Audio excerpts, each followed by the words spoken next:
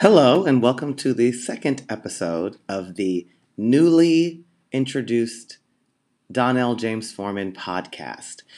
In this second mini episode, I want to discuss and practice something that I'd like to work on with this podcast, and that is speaking slowly,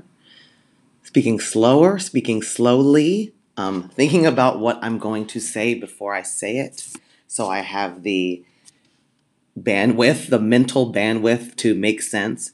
Because I, when I'm in my normal life, I speak in tangents all the time, and I speak pretty quickly, and I know that about myself. So that is definitely something that I want to work on with recording these podcasts, because I think it could be something that would be really fun for me to do, and it's been something I've been interested in. So I'm ready to lean in to that moment. So yes, this is my practice episode, speech practice, um, in terms of speaking slowly and not in tangents and having clear and concise thoughts. So here's to making that happen.